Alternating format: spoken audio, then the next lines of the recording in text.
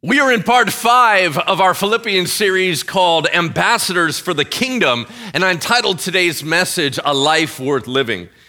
And I want to draw your attention to the fill in the blank with just a couple thoughts. The first one is this: our reputation really matters, and yet really doesn't matter. And what I mean by that is that our reputation about how people see Jesus in us really matters.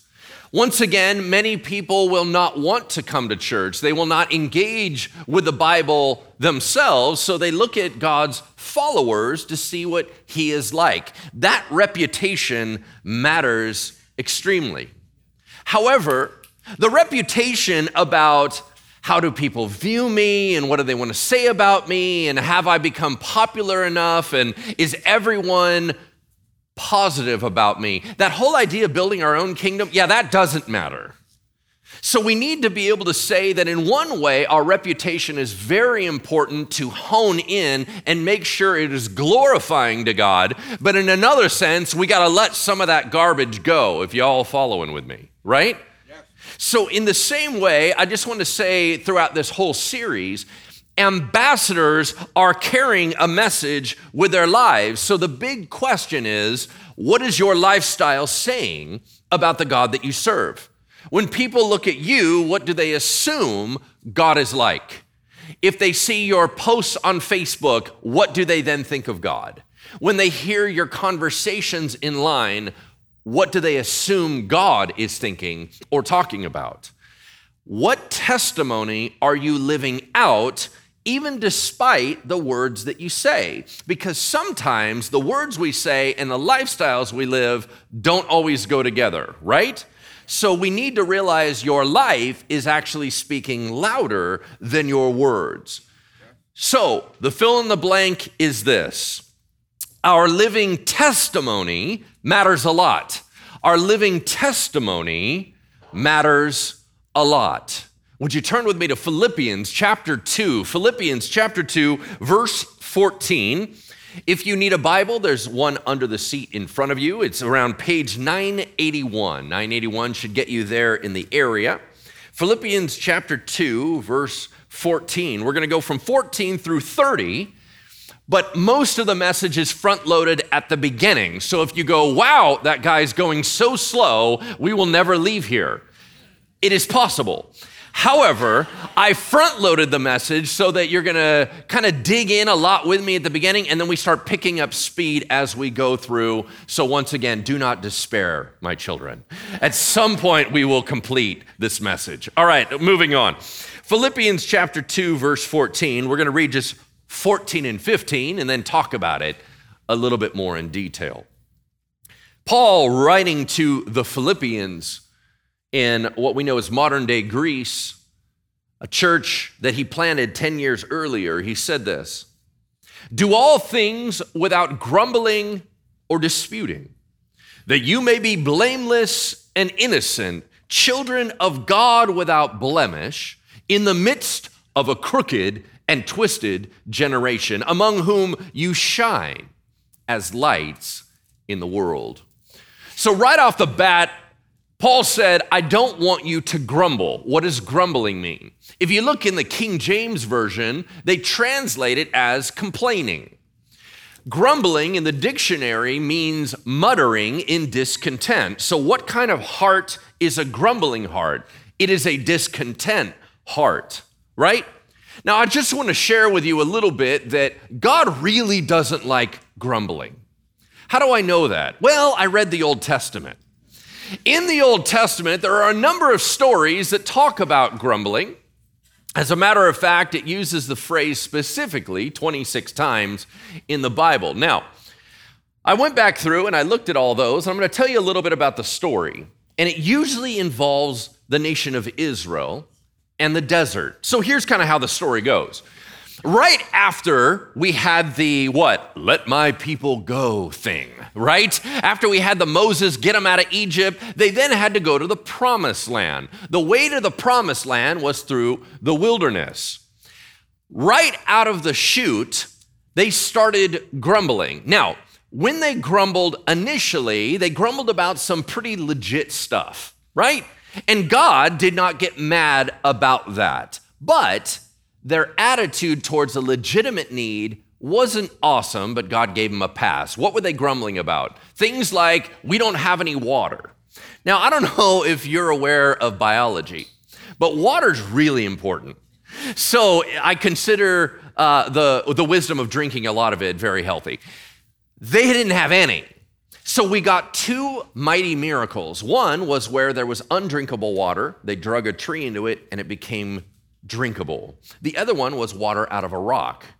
Those both involved grumbling, but God didn't say anything negative. He said, all right, I'll take care of you. The other one started kind of crossing the line that they said, we don't have any food that we like.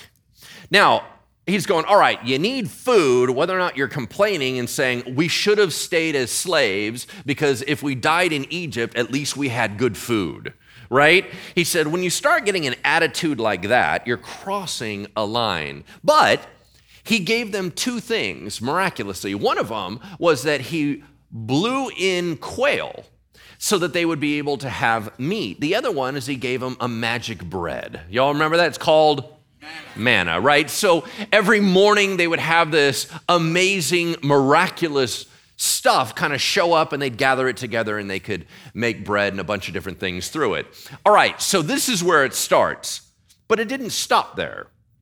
By the 10th time it mentions them grumbling, they're on the edge of the promised land. It's not that far away from Egypt.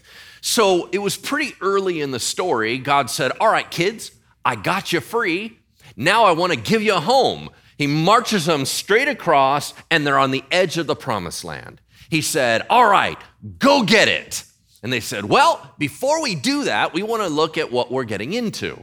So they send out spies to check out the land. How many spies did they send? 12, that's right. 2 of them became famous. We know them as Joshua and Caleb. However, 12 went out and for 40 days, they examined the land. They all came back with a couple similarities. One of them was, dang, that's amazing land. The stuff you can produce there, the amount of vegetation that comes out of that dirt, the amazing blessing, we would call it a land flowing with milk and honey. It's an amazing place. They all said that, but then they also said this, dang, those people are big. And what they meant was there are some huge warriors in that new territory, and we are just small Jewish people, and we've been slaves for 4 generations. We are not warriors. So there's no way we're going to go in there and take over anybody. Those guys are trained. They're massive. When they say massive, they're even talking about the Anakite people, the Philistine people, where we get people like Goliath, right? From David and Goliath. So when they say they're big, they're not just kind of big, they're super big. And they're like, we are not going in there. 10 of them said, we're never going to be able to do it. 2 of them said, if God said to do it, he will empower us to do it. And we believe by faith that we can go take that land. Unfortunately, the majority, the 10, started stirring everybody else up, because here's the problem with complaining. It doesn't just stay in your area. When you start complaining, it affects everybody else, and then they start seeing the world through your lens. And so complaining is highly infectious. Grumbling is highly infectious. It starts spreading everywhere. These 10 spies spread the story of if we go in there, we're all going to die.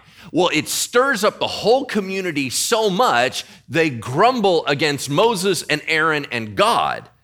And they say, if we go in there, we'll die. Let's get rid of this leadership and get new ones. Now, this is where they've crossed the line. God gets super ticked off. So here's what he ends up saying to them. This is the final verdict. He said, for all of you that have grumbled against me, this entire community, not trusting me, not listening to me, and thinking that you're in charge. What did I just do in Egypt? I got you guys out of 400 years of slavery, and you're telling me I can't handle this. Because of your lack of faith, because of your bad hearts, I'm going to have you wander for 40 years in this desert. 40 years. Why? For every day that you are out there spying out and saying we can't do it, I'm gonna make you walk for a whole year. 40 years in the desert. Not only that, but the 40 years are gonna make sure every single one of you over 20 are dead by the time we get done with this. I am not letting faithless people into my promised land, so I'm gonna wait for you all to die. I'll let your kids come in, but I am not working with this group anymore. That's pretty severe. Can we all agree that God doesn't like grumbling? Right? If that was not enough, you know what happened to the other 10 spies? They all died from a plague.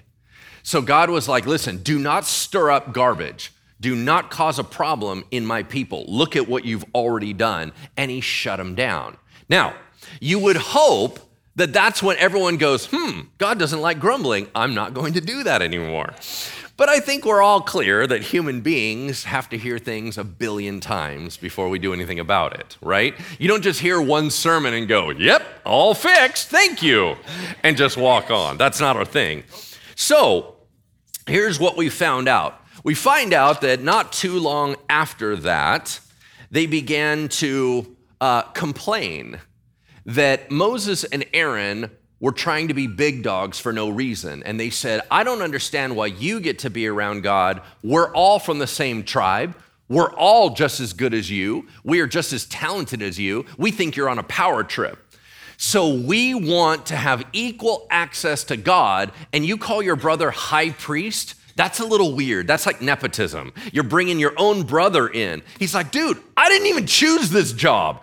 I didn't choose for my brother to be high priest. This is God's idea. They're like, no, it wasn't. This is your idea, and you're manipulating us. So we're against you. At that point, Moses goes, I don't know what to do with you guys. You know what? Let's let Dad sort it out. So we said, here's what we're gonna do. You bring all your leaders in, and there was 251 leaders against them. And it was all the major leaders, right? So this was a huge crisis of leadership for Moses and Aaron. So they said, here's what we're gonna do. Everybody prepare your offering of incense. We're gonna offer it before the Lord, and we're all gonna stand by and let him sort it out. So they offer it. Interestingly enough, God first says, I would back up from those guys if I were you. That's not a good sign. And Moses said, hey, if nothing happens, I'm not your leader. However, if something super weird happens, I am your leader. Right then, the earth opened up underneath the main ringleader's whole household, all of his tents. An earthquake splits the earth open, they all fall in, and it closes over the top. That's a sign. Now, the other 250 leaders that were against them, they all freak out and they all try to get away, and fire from God comes out from his altar and burns alive every single one of them. Now, that's hardcore. Right? And you go, wow, God really doesn't like grumbling. Now, one would assume that that too would have been a sign to mellow out. They all get mad at Moses and Aaron for that whole thing and start blaming them. We want other leadership. How dare you kill all of our leaders? And they're like, why do you keep blaming me? And that's when God goes, enough. I'll kill them all.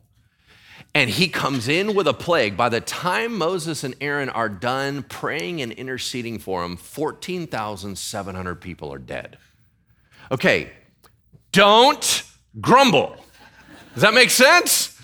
Okay, now here's another thing. Just want to give you, this is just a little side note. You may want to jot down some notes on this one.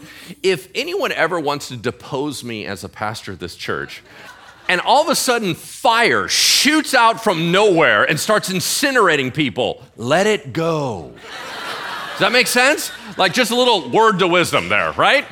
Okay, good. Because if weird stuff like spontaneous combustion starts happening, it's probably a sign from God. All right, moving on. You didn't need to write that down. Okay, here we go. In 1 Corinthians chapter 10, it says these weird stories in the past, God did extreme events one time so that it would be an example for us to follow afterwards. Obviously, he's not constantly blowing up people that are grumbling. If that was the case, our church would be empty, right? So the fact that we're still here means he's doing it differently now. Okay, praise the Lord. But here's what is fascinating to me. When Jesus shows up in the New Testament, the same word grumble is used of the Jewish religious leaders that stood against him. They grumbled against Jesus. That's not an error. That's not random. That's very purposeful. The same word grumbling is used. What did they grumble about? 3 times in one book, they grumble about who Jesus hung out with. They didn't like the fact that he spent his time with the common man, that he spent his time with tax collectors and sinners. They didn't like the fact of who his people were. They grumbled and grumbled, those people aren't worth it. Those people are garbage. Those people aren't one of us. We don't care about them. And Jesus stood up for them and said, those are my people. They grumbled about the fact that he said that he was the Messiah. And they said, no, you're not. And it wasn't enough to just discuss it with him. It wasn't enough just to debate it with him. Their hearts got mean and nasty inside about it, so much so that they wanted to kill him and get rid of him. And you go, well, I would expect that of Jesus's opponents. The problem is that the word grumbling was also used of his followers. You see, Jesus had a lot of disciples. I know you go, well, he had 12 disciples. That is incorrect. He had 12 apostles. He had many, many disciples. A disciple is someone that follows after Jesus. At certain points in Scripture, it says that multitudes followed him. Huge crowds followed him. They were his disciples. If you followed consistently, you were a disciple. But one day, Jesus dropped a very heavy bomb on his people. He said a phrase that was controversial, and he didn't qualify it. Here's what he said. Unless you eat my flesh and drink my blood, you have no part with me. And then left it there. Nobody knew what to do with that. They found it offensive, they didn't understand it, and since the fact that he would not explain it and he would not share with them the heart behind it, it says, and they grumbled at him and followed him no more. Is it possible for Jesus to give you a message, even in church, where you go, forget it, I don't want to be a Christian anymore? Or as a Christian, do you have the heart that says, my master can tell me anything, and I'm going to follow him? Because you see, when people start grumbling at God, it usually comes from one of 2 things. One is arrogance. The second one is bad theology. We'll talk about that in a moment. There's one other area where grumbling is used in the New Testament that I wanted to highlight, and that is this. There's a parable Jesus taught. He said there was a man who had a huge field and was wealthy. And he went out early in the morning to a bunch of day laborers waiting around trying to get a job. And he said, well, I can give them work. So he goes up and he hires a whole crew, enough that he needed. He brings them in. He said, hey, guys, I'll give you a denarius for a day's worth of work. They said, right on, thank you, sir, because they wanted the job. A little while later, he goes out, and there's still people hanging out in the marketplace, and he's like, guys, what are you doing here? They're like, well, we haven't got hired.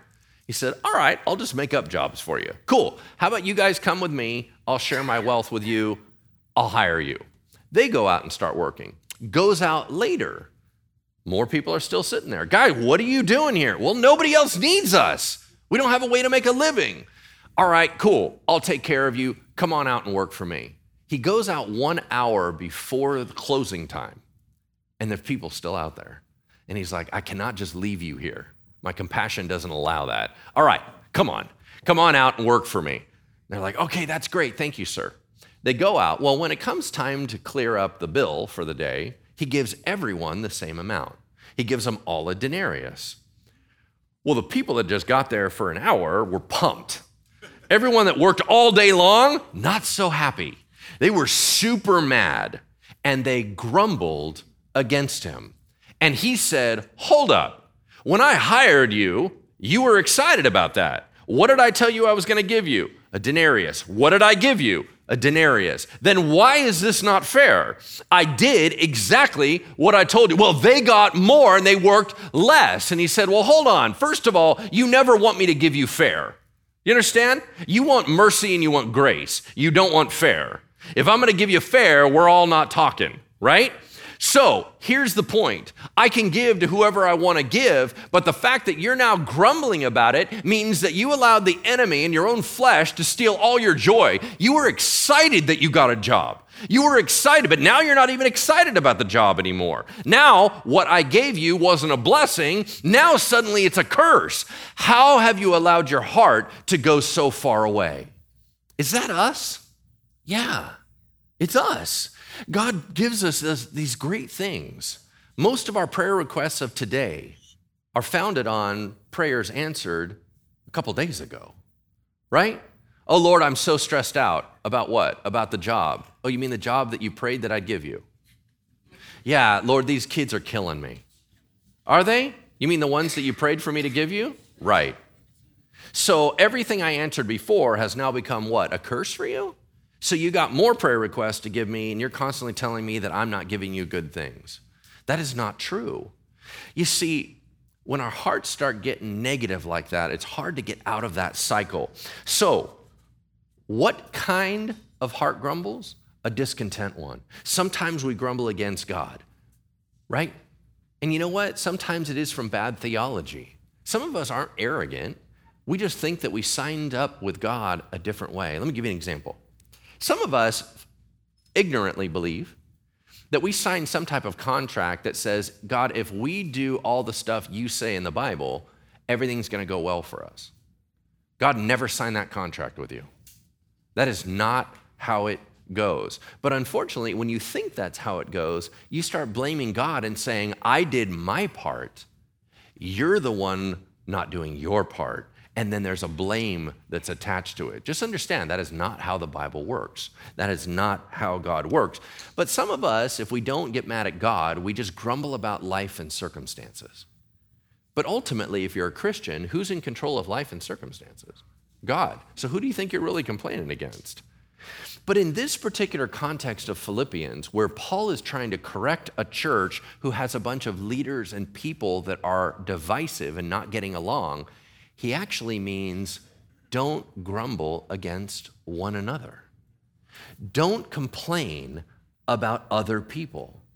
Well, why would we do that? Well, here's what we're going to be talking about. We have small groups here at Bridgeway called Missional Communities. And if you're a part of one of those, here's what we're going to be talking about this week. Do you live a life with a heart that grumbles? Are you a complainer? Now, most complainers don't realize they're complainers. You might have to ask your spouse, right? Here's the other thing. What do you grumble at? Is it God? Is it life circumstances? Is it other people? We all grumble to some degree, but it is now a part of our personality and our identity. What can we do to lessen that? How can we live more thankful? You see, when we start grumbling about each other, and this is a big thing in our world today, that now it's completely cool to publicly trounce on other people. It's publicly acceptable in social media to be mean to other people. It's completely acceptable to say, not only do I disagree with you, I don't like you. What we would never say in person, we say through social media. What we would never say in person, we say around behind people's backs. That is not okay. That is not the way of the Lord. And if we see Christians doing it, there's something wrong, because that's not how Christians operate. So, are we grumbling? Or do we have thankful hearts? But what's interesting is we know that he's talking about grumbling about other people because he links it to another word, which is disputing. Do not grumble or dispute. That's something that you do with other people. What's disputing mean? Well, listen to this. There's a big difference between debate and division. Debate and division. Listen to me. There is nothing wrong with conflicting opinions. There is nothing wrong with diversity of thought. The problem is how we handle our disagreements. So there's something that we teach very strongly here at Bridgeway, and if you've ever been to one of our welcome, introducing Bridgeway, meet the pastor type things, we always share this with you. Bridgeway has a few core tenets that we all agree on. We usually follow something that is very similar to the Apostles' Creed.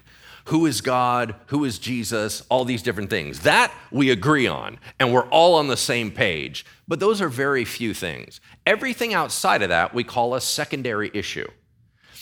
in secondary issues, even among our leadership and our elder board, we have diversity of opinion. That does not mean we divide over it. It means that we go, well, I don't necessarily see it the way that you see it, and we can actually have what's called dialogue, right? Where we can talk about other things and go, dude, I don't see that in Scripture at all. What are you talking about? Well, no, it says right here, but that doesn't mean we start attacking the person. That doesn't mean that we start getting mad at them and their heart.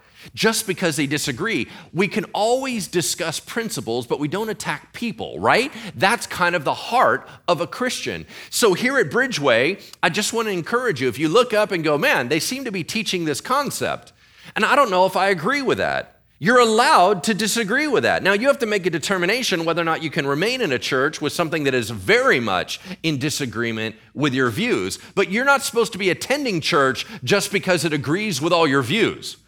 You're supposed to be attending a church because you're learning and growing. You are walking into a high challenge environment. I want to remind you that all the time. I'm going to get in your business and our leadership is going to rattle your cage. Why? Because you're in a place of transformation. It means we're trying to bring in different thoughts that are godly and moving you from where you're at right now to where we believe you need to be. But in order to do that, we are constantly pushing change. Nobody likes change.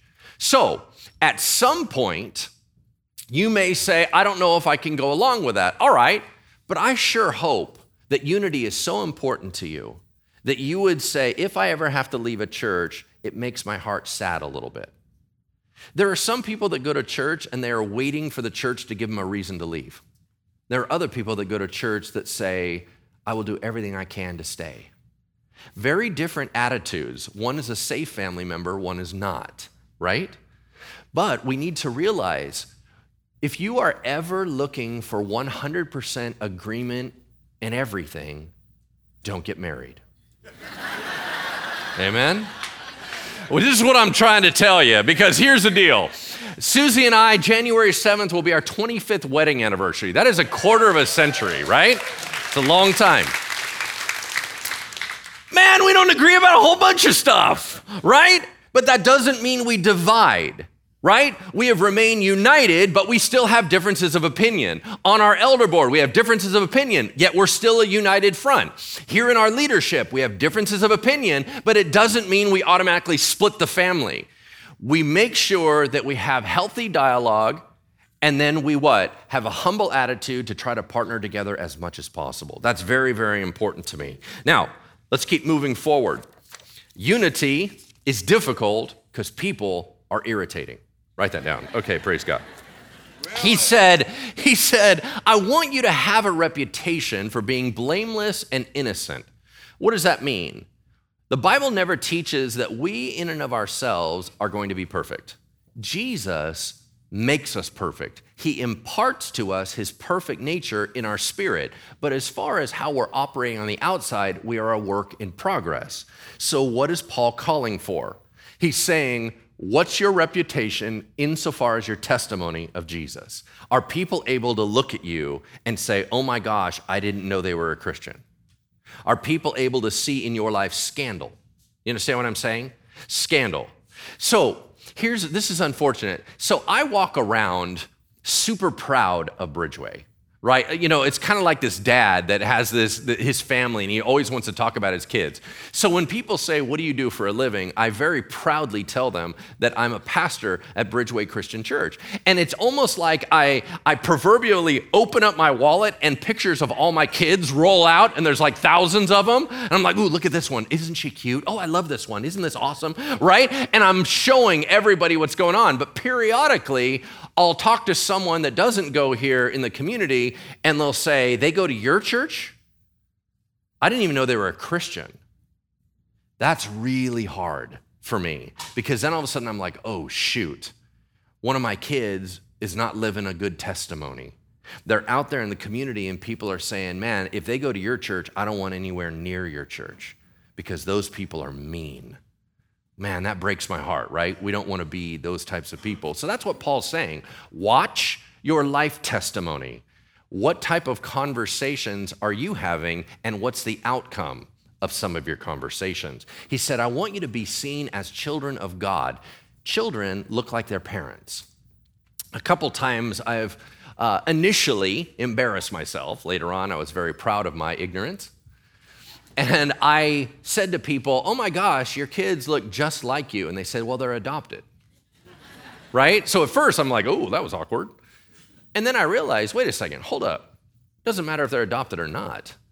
They start looking like their parents. And a lot of times you can't tell the difference.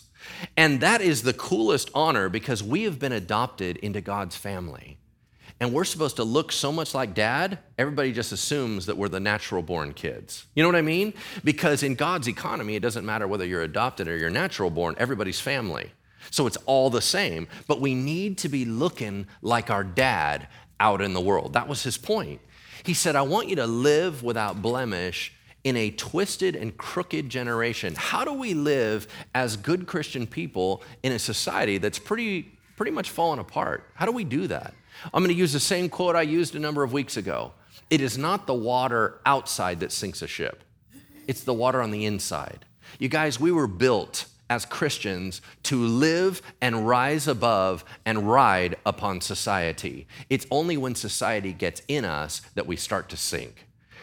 Paul said we are in the world, but we are not of the world. What that means is be careful of the junk on the outside getting on the inside. As long as it stays on the outside, we were built for this. We were built to be wandering through life in messed up environments and being a blessing.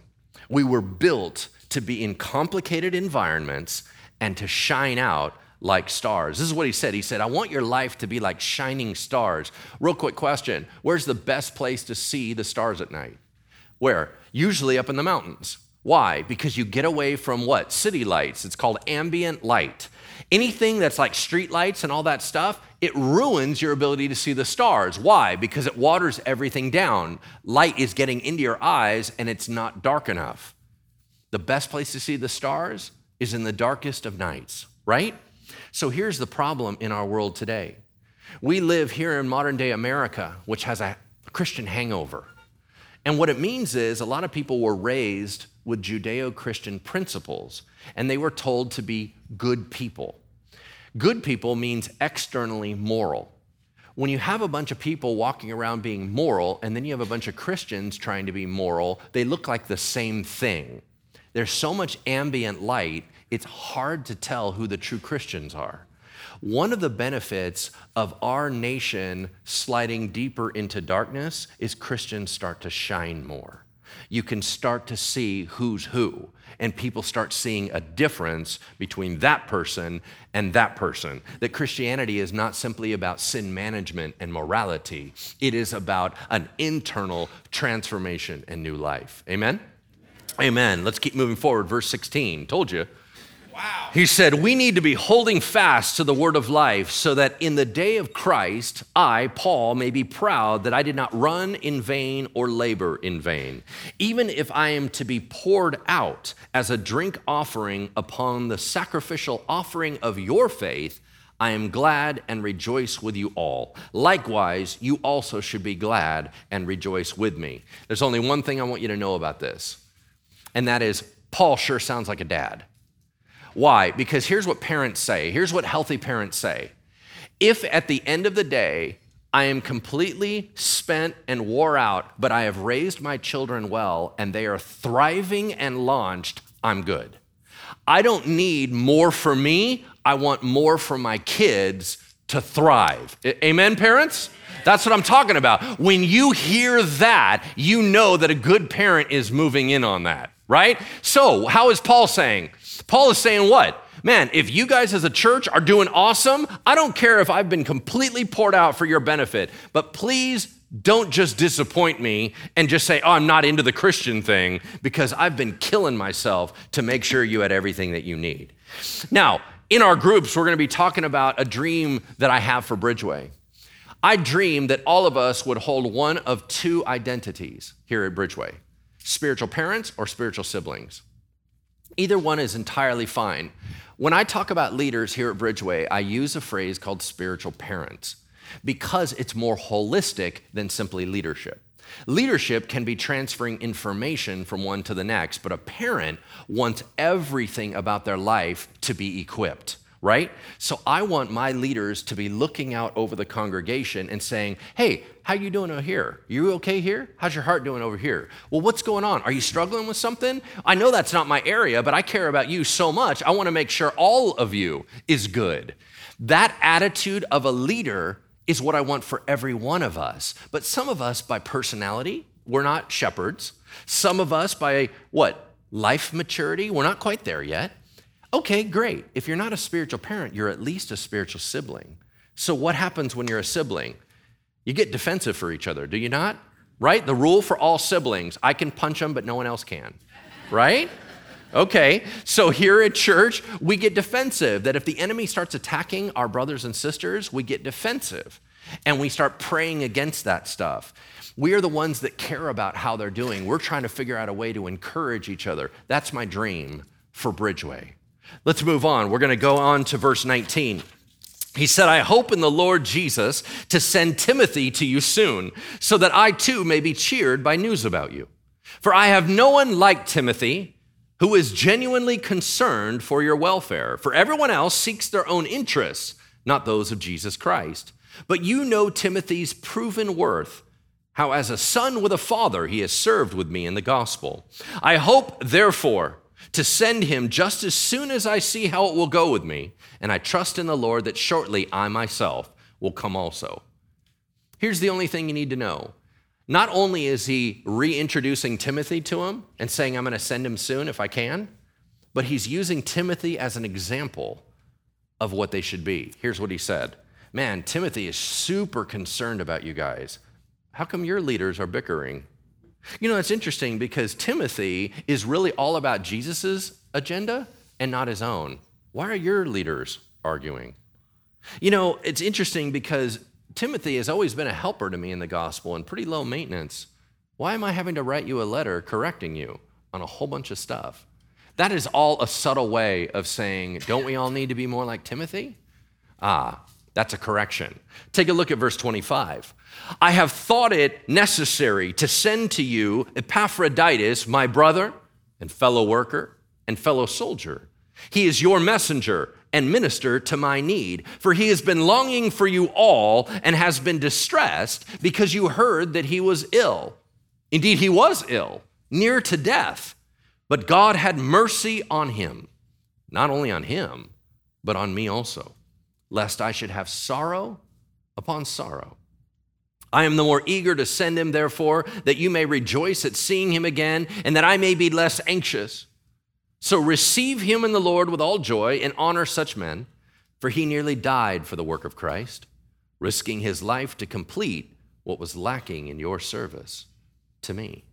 Not only is he saying, man, Epaphroditus, I'm sending him back to you. He's been one of your superstars. You guys sent him to me originally with a gift. I'm now giving him this letter. So when he arrives, I want you guys to not blame him. Oh, why were you gone so long? And if you never went, you wouldn't have got so sick, and we were freaked out about you. Not only is he talking about how good a guy he was, but he says two things that are very powerful. Number one, Epaphroditus was sick, real sick. How do we know that? Because Paul said he was sick. Now, if I say you're sick, I'm a wimp. I'm a hypochondriac. I think everything's cancer. So if I say, oh my gosh, they almost died, everyone's like, did they really? Or did they just have a cold, right? But if Paul the apostle, who has what, been stoned to death, beaten with rods, lashed till he almost died, been in imprisonment, been in 3 shipwrecks, if that dude says you're sick, you're sick. You are literally going to die. So Epaphroditus was going to die, and Paul said, and I couldn't heal him. I want you to just let that soak in for a second, because if there was ever a time that Paul wanted to heal somebody, it would have been Epaphroditus. He said he was even anxious about his sickness. Why didn't Paul just heal him? You guys, Paul is one of the most anointed and uber gifted healers and miracle workers in all of Christian history. How do we know that? Because the Bible talks about him that way. Do you remember the story where it says even his work aprons and his handkerchiefs were brought to people, and when they laid them on him, they were healed and demons were cast out? If your laundry does that kind of ministry, you're pretty rocking. Does that make sense? I don't know anybody else that's more anointed than that dude. But Epaphroditus wasn't healed. Why is that so important? Because some of us have the misunderstanding that a true, legitimate healing anointing, healing gift, or healing ministry means you can do it anytime to anyone you want under any circumstances. Do you realize that not even Jesus had that? Why? Because in Nazareth, he did not do many miracles because of their lack of faith. Even the Father shut him down from doing certain healings. The bottom line is, God is always sovereign. If you have ever prayed for someone's healing and it didn't work, and I've done that thousands and thousands of times, you feel really sad afterwards, and you feel pretty let down. I want you to know this. If you've ever prayed for something and heard a no, you're in good company. Remember, not only did Paul hear a no, but Jesus heard a no in the Garden of Gethsemane. It doesn't mean he doesn't love you. It means there's something you're not tracking on, and he's aware of it, and he's not going to do that this time in this circumstance, right? The other powerful thing as we close out that I think is really amazing about what we just read is this. He said he was going to die, and God had mercy on him. And man, he had mercy on me too, because he spared me sorrow upon sorrow. Okay, real quick show of hands. How many of you think that Paul had a pretty good understanding of theology? Raise your hand. Okay, great, because he wrote it. Pretty solid on his theology, yeah? So he's the one that said, to me, to live is Christ, to die is gain. He's the one that taught us the concept that we go from glory to greater glory. He is the one who has helped us understand how awesome heaven is. So if he knows all of that, why is he sad if his buddy would die? Because there are some of us that ignorantly have been taught that if you are a super good Christian and someone dies, you should just go, they're in a better place, move on. That is not how human beings work. If you are shoving down the grief process because you think that your theology is saying everything's cool, you're forgetting a big piece. Paul knew his theology very well, but if he would have lost his buddy, it would have been sorrow upon sorrow. Why? Because Paul wasn't concerned about Epaphroditus being okay. He was crushed because he was gone. It doesn't matter whether your theology is awesome, he's still gone. You guys, when I look back at the loss of my dad last year, I know he's okay. I know he's safe. Why am I still sad? Because I don't have access to him. And honestly, that's part of the grieving process, you guys. It is not like, well, if you only believed God more, you wouldn't be sad. That's garbage. Paul knows his theology, and he would have been crushed. Can I have the prayer team come on up here as we close out? You guys, I think a lot about legacy. What are people going to say when we pass away? You know, we were talking about our living testimony matters and how we are walking testimonies and stuff like that. Here's 4 things I sure hope happen when each and every one of us die. First one, I hope everybody around us says, man, now that they're gone, I feel like the kingdom of God is advancing slower because they were so hardcore in wanting what Jesus wants. I felt like they were always pushing the kingdom forward. Man, they're gone. I hope that every one of us at our eulogy, at our passing, people say, I just lost my greatest cheerleader. Because all they do is boost me up. Every time I'm down, they're constantly saying, but think about what the Lord said, but think about what the Lord said. God is good all the time, right? That idea. Are we going to lose a great cheerleader? The third thing that I thought was, man, now that they're gone, it feels like there's a little less Jesus around. Because they were such an embodiment of him, it felt like he was around more. Now, I know theologically that's not true, but it sure feels like that. And then lastly, I sure hope that when all of us pass, we can pass without regret. Well, here's what I hope all of us can say on our deathbed. Lord, I didn't do it perfect, but I gave you what I had. That's it. You guys, it's not about perfection. Did he have your heart? Okay. So when you get to the end of life and you're saying, Lord, that's all I had. But how cool, as opposed to saying, God, hey, I'm super sorry about that, and I completely wrecked this, and I wrecked these people, and I would love for there to be a peace. You may be stressed about something else, but I don't want you stressed about your walk with God. I want you to be able to go, we're good. It is well with my soul. Amen? As we close out in prayer, the altar is open and this prayer team is here to love on you and pray about anything that you have need. If you want to know more about walking with Jesus, that's what they're here for too. Just come on up and ask them, how do I follow Jesus? Let's pray.